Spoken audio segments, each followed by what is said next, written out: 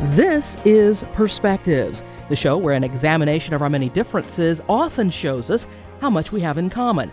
I'm Candace Presley. All this week, voters have had an opportunity to participate in early voting for the May 24th general election primary. Now, on Tuesday, everybody has to go to the polls if you're going to participate because early voting ended on Friday.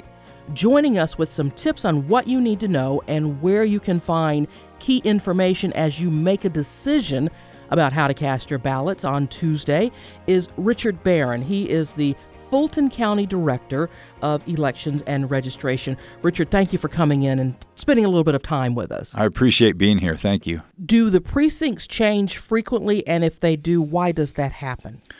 The precincts between the November 2014 election and this election, we've had 81 precinct changes. They happen because of factors that are out of the control of the county. They can be because of construction at a school. A school has no more room for us. The price of rent that we pay, which we have to for certain locations, goes up to make it, economically unviable. There are a lot of different reasons. Sometimes parking, ADA compliance. All of those reasons go into why we have to move a polling location. We don't like to move polling locations. Yeah, because people get used to. I know in my community, I get a card in the mail that reminds me of this is my precinct and all of the key information. This is my congressional district. This is my state house district. This is my state senate district, and all of those details. And you're telling us that in Fulton County, voters receive this in a letter to make sure they know what they're looking for. The precinct cards are required for us to send out whenever somebody updates their registration or has a new registration or we change the polling location, we send out those precinct cards. Over time, we've found that about 25 to 30% of those precinct cards never make it to the voter, or they are delayed in the mail. And we've had issues with that. Because of the 81 precinct changes between November 2014 and the March 1st presidential preference primary, we had a lot of issues with those cards. And so what we decided to do leading up to this election was let everyone know where they're going to go on Election Day for this general primary. And then if we have to do anything in the future, if we have to change a polling location, we'll send out the precinct cards, but we're going to follow it up with a head of household mailing every time in order to be sure that the voters are receiving those. Yeah, because the last thing you want is somebody to show up at one precinct only to be told that they needed to go to another. Then they get frustrated. It shows up on the TV news, and it doesn't look good for you guys. So that's great that you're following up with that head of household letter to make sure voters are informed. What are the things that are being decided on the 24th of? A number of things are on the ballot, from U.S. Senate to the local judicial, sheriff, U.S. representative. Explain what is meant by the nonpartisan general election. The nonpartisan ballot contains the judicial races, and also if you live in Alpharetta, that will be on there, and you will also be able to vote on the school district reauthorization. So that's all that is on the nonpartisan ballot. The Republican and the primary ballots, the Republican and the Democratic ballot, have their own party ballots plus the nonpartisan.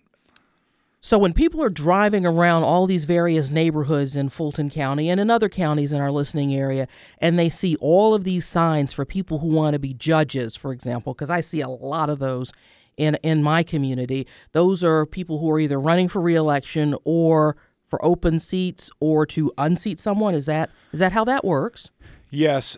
Most of the races you have an incumbent that's running unopposed on the nonpartisan ballot. And then there are some open seats. And in those open seats, you will tend to see multiple people running in those races. The nonpartisan ballot also, at least those judicial races, they are decided now, and you won't have a... So they don't show up on the November ballot. This is a decision this time this month. Correct. Are there any statewide constitutional amendments on the ballot? Not that well, on this general primary, the parties have statements that you can vote in support of or against, but for this election, no. All right. What does a voter need to have with him or her when he or she shows up at his or her precinct on Tuesday? The voter needs to have a form of approved ID with a photo, and that can include a driver's license, a passport, can be a military ID, a tribal ID, any sort of government-issued identification that is a photo ID, like an employee ID. And there's also another form of ID, which is a voter can get at our office, or you can go to the DPS and get just a photo identification. And we can provide those at our office. It's going to be different than the one that you get. But it's only the one that is provided at our office is only for voting. But Okay. you can get a DPS identification as well. Which would be good for any other time when an individual needs to present identification. Yes. Okay, so you've got to show it with a photo ID. Anything else? That's it. All right. People may have questions about who's on the ballot, and then they may want to do a little bit more reading. How might a voter find a sample ballot? If a voter wants to see a sample ballot, they can go to FultonElections.com or the My Voter page at the Secretary of State. That also provides information. Either one of those resources is good for the basic information. Now, if they're looking for information on candidates and what their stands on issues, then they're going to need to read in the newspaper or Google it. What do we expect turnout to be for a general election primary such as this on May 24th? Historically, it's been around 25% for this type of an election. During early voting so far, the numbers are about the same as they were for the presidential preference primary, and I'm leaning towards that 25% turnout number, which means that more people are going to be participating in early voting than perhaps they did during the presidential preference primary. However, I think we had over 200,000 people vote in March, which even beat the 2008 number. And I think that this time we're probably going to be looking at the 125,000 to 150,000 range for turnout. And still 20 to 25%. That's just not that great, is it? Unfortunately not. And Georgia's the way Georgia calculates its turnout numbers, it inflates it versus what I've seen in other states, because they only count the number of people that vote against the active voter count rather than the entire active and inactive voters. So it makes Georgia's numbers look better than they really are. Mm-hmm. What is the definition of an inactive voter? An inactive voter is someone that active voters are people basically that we know for sure they're living in at that address and they vote regularly, and we have contact with them. A voter can go to inactive if we get a piece of mail back from that address that it's returned. And that voter can still be living in the county. Fulton County has has a very transient population. It moves around in the county a lot, more so than most of the other counties in the state and even in the country. So, or it can be somebody that hasn't voted in 2 general elections, and then they get moved from active to an inactive status. But anytime we get mail back, we do send a confirmation notice to confirm that person does not in fact live there anymore. How do you find out when folks have died and therefore definitely need to be permanently on the inactive voter list? or purged from it altogether? Vital records and also the obituary in the Atlanta Journal-Constitution. In theory, a voter goes to the ballot box and they get the card, they put the card in, they cast their ballot, and in theory, it's an anonymous vote. However, voters are overwhelmed during campaign season with materials from various candidates, which might suggest that folks know how you voted or in what party you might have voted. Can you talk to us a little bit about that? Basically, voter lists can be like a political party can request what's a voter list or voter history, and what those do is they tell for example, the Republican Party who has voted in the Republican primary in the past, or vice versa with the Democratic Party. So they get these lists. Sometimes those lists are old, and somebody may have changed their voting patterns since then. But basically, they go off these lists and those mailers, and they provide them to their candidates. And that's if you're receiving a lot of mail from Democratic candidates, it's because that party feels as though they think that you voted in that primary in the past, and that is your voting history. That's all they have. Okay. It just shows in which primary you voted. So the parties are able to come to the elections offices at the state level and in the various county levels where everything is managed and ask you all to pull a list of names of people who voted in a Democratic primary or in a Republican primary, and upon that is how that mail is distributed. Right. That's all confidential, and it is also the parties pay for those. They pay for those lists from each county as well. What are we missing? What is it that I should have asked you that I haven't? Sometimes, my list is not as good as what's in your brain. Well, the one thing that I like to point out, especially for seniors and disabled people, that on Election Day, if they vote between 9:30 and 4:30, they can go to the front of the line. During early voting, seniors, and this is defined as 75 and older, and disabled voters can go to the front of the line during early voting at any of the 24 locations all day long. And then that's true 9:30 to 4:30 on Election Day.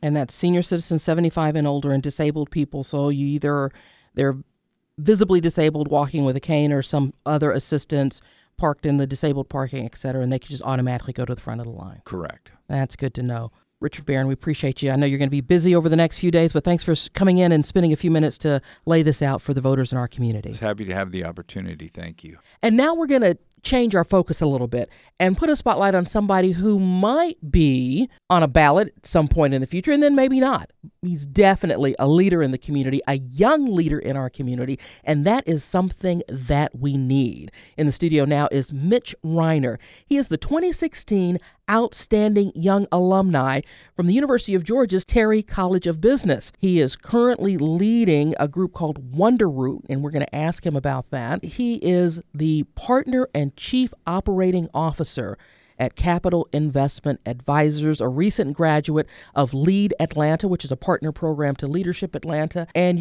how do you find the time, Mitch, to do everything that you do? Thanks for stopping by. Thanks for having me. How do I find the time? I think that you've got to stay focused and choose very few things and do them very deeply. That's kind of my wife said to me the other day when I turned down an offer, an opportunity to do something else.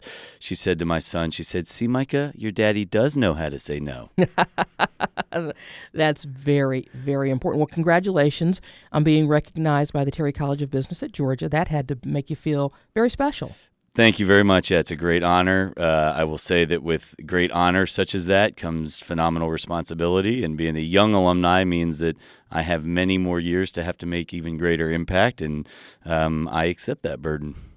And you are working with an arts organization called WonderRoot. Tell us about that. Yeah, so WonderRoot's an amazing organization. I've been recently, again, honored to be elected as the board president. We are doing great work in the Atlanta community. The mission of the organization is to bring together the arts and the general community to inspire positive social change. That's a big concept, I know, to wrap your head around.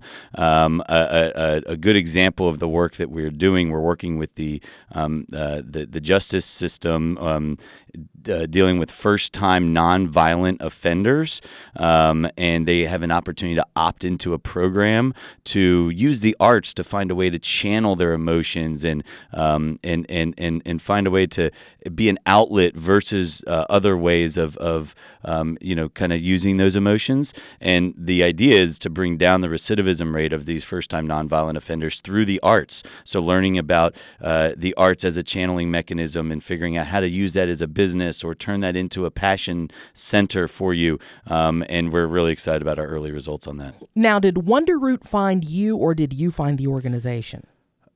The organization found me. The president or the executive director of the organization and I also sat together on another board for the Atlanta Global Shapers, which is an organization through the World Economic Forum. We both saw that we complemented each other, respected the way that we worked together. As WonderRoot is transitioning, we are actually moving from a 4,000 square foot community arts center on Memorial Drive into an old Atlanta public school building called Tech High, a 55,000 square foot building literally across the street in the Memorial Corridor, one of the hottest areas in town. And as we are transitioning that organization, literally going from a 4,000 square foot organization to 55,000, our business model is changing tremendously. We're hiring people. We're turning into a revenue model where you don't have to depend on fundraising every single year to complete and fulfill our mission, but we actually have revenue that will be producing inside of the organization to fulfill our mission. So as we are transitioning, he was needing to boost on the board some business efforts, and so that was our complementary. We respected each other working together on a previous board. The organization kind of needed what I love to do and have focused on in my professional career, so it just was a kind of good match made. Why is it important to you, especially people in your age group? As we noted, you were the outstanding young alum in the University of Georgia's Terry College of Business this year. We're finding with millennials and people your age, because you may be maybe a year past the millennial stage, but unlike the baby boomers, not only do you need that fulfillment of the occupation, the work, but there has to be that other component, which you're telling us about, which is community. Yeah, I just have this other bucket, and I think that people are looking for ways to quote unquote get involved. It just fills another need that you have to be inspired and be doing great work and seeing real material impact. And you could easily just have two pillars, business and family, right, and do those things really well. But if you have passion and have skills, the community can use you, and you are valuable, and find the right place that fulfills that. There's another part of your heart, your motivation, your personality, that if you find the right opportunity and can make real impact, not sit on a board and nod your head at meetings and just show up and fill a resume, but literally make a impact, you will feel really empowered and fulfilled across your entire life. Mitch, corporate America, for as long as we've known, has had a knowledge and acknowledgement and a responsibility to be a good corporate citizen in the communities where they operate, And yet now there's a need, and I think greater purpose in putting a name on that, because corporations have now leaders who are responsible for civic and social responsibility and making sure that they are out there. Is that because this younger generation, people like you and people who are younger than you, want to work at places, and we as consumers want to do business with companies that are active in the community and are more socially responsible? That's a really interesting, heavy question. Yes, you see companies like Tom's or like Zappos who have very mission-driven objectives, and we sometimes like to do business with people that we know are going to give a portion of their profits or whatever. We definitely are. We definitely, as a generation, feel more part of the community and wanting to lift all boats. So I think that does play a part in attracting good talent to have that kind of mission-driven philosophy as a business. I would say it is our. When I think about CIA, our business, and Wella, we see ourselves as part of the greater Atlanta community. I mean, this is a great city that's changing immensely right now, and we are growing as an organization and a business. And so therefore, and so is our city. So let's all play together and build and create more thriving and equitable lives for all of Atlanta. And so it's our responsibility, and we want to be a part of this great community. And I represent our organization just as Wes does with the great work he does here on WSB. Looking ahead to what you've got coming up in the next year, where's your focus going to be? Yeah. So again, I have to bucket my life just to keep things organized. And I have a beautiful wife and an incredible family. So number one priority is enjoying these kids because they're only this age one time. So anyway, that is a priority, is my family. Our business is evolving tremendously from our traditional wealth management business, and also Wella, which is really the next generation's financial advisor, pulling up an open table like app and scheduling a FaceTime chat with your financial advisor instead of going to some fancy office. We're developing that over Atlanta Tech Village. And then from a community perspective, again, I'm dead focused on two very specific initiatives, and that is leading WonderRoot through this transitional, this huge transition, going from a $700,000 a year budget organization to a $2 million budget a year organization, and making real impacts on the arts community and greater Atlanta community. And then the Terry College of Business, I'm the chairman of board of trustees for the Student Managed Investment Fund, which is 45 students who sit in a class every week and talk about how the falling price of oil may affect the technology stocks in their portfolio, and growing that program and impact of the university within the Southeast.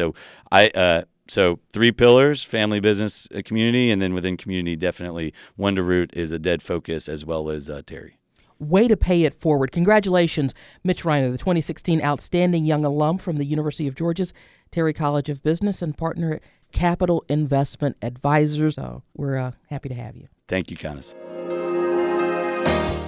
Perspectives is a half hour we produce with you in mind. If there's something you think we ought to be talking about, let me hear from you.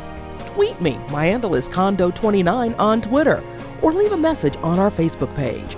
We do appreciate your listening and hope you'll be back next week at this same time as we examine another perspective. When you need mealtime inspiration, it's worth shopping Kroger, where you'll find over 30,000 mouth-watering choices that excite your inner foodie. And no matter what tasty choice you make, you'll enjoy our everyday low prices, plus extra ways to save, like digital coupons worth over $600 each week. You can also save up to $1 off per gallon at the pump with fuel points. More savings and more inspiring flavors make shopping Kroger worth it every time. Kroger, fresh for everyone. Fuel restrictions apply.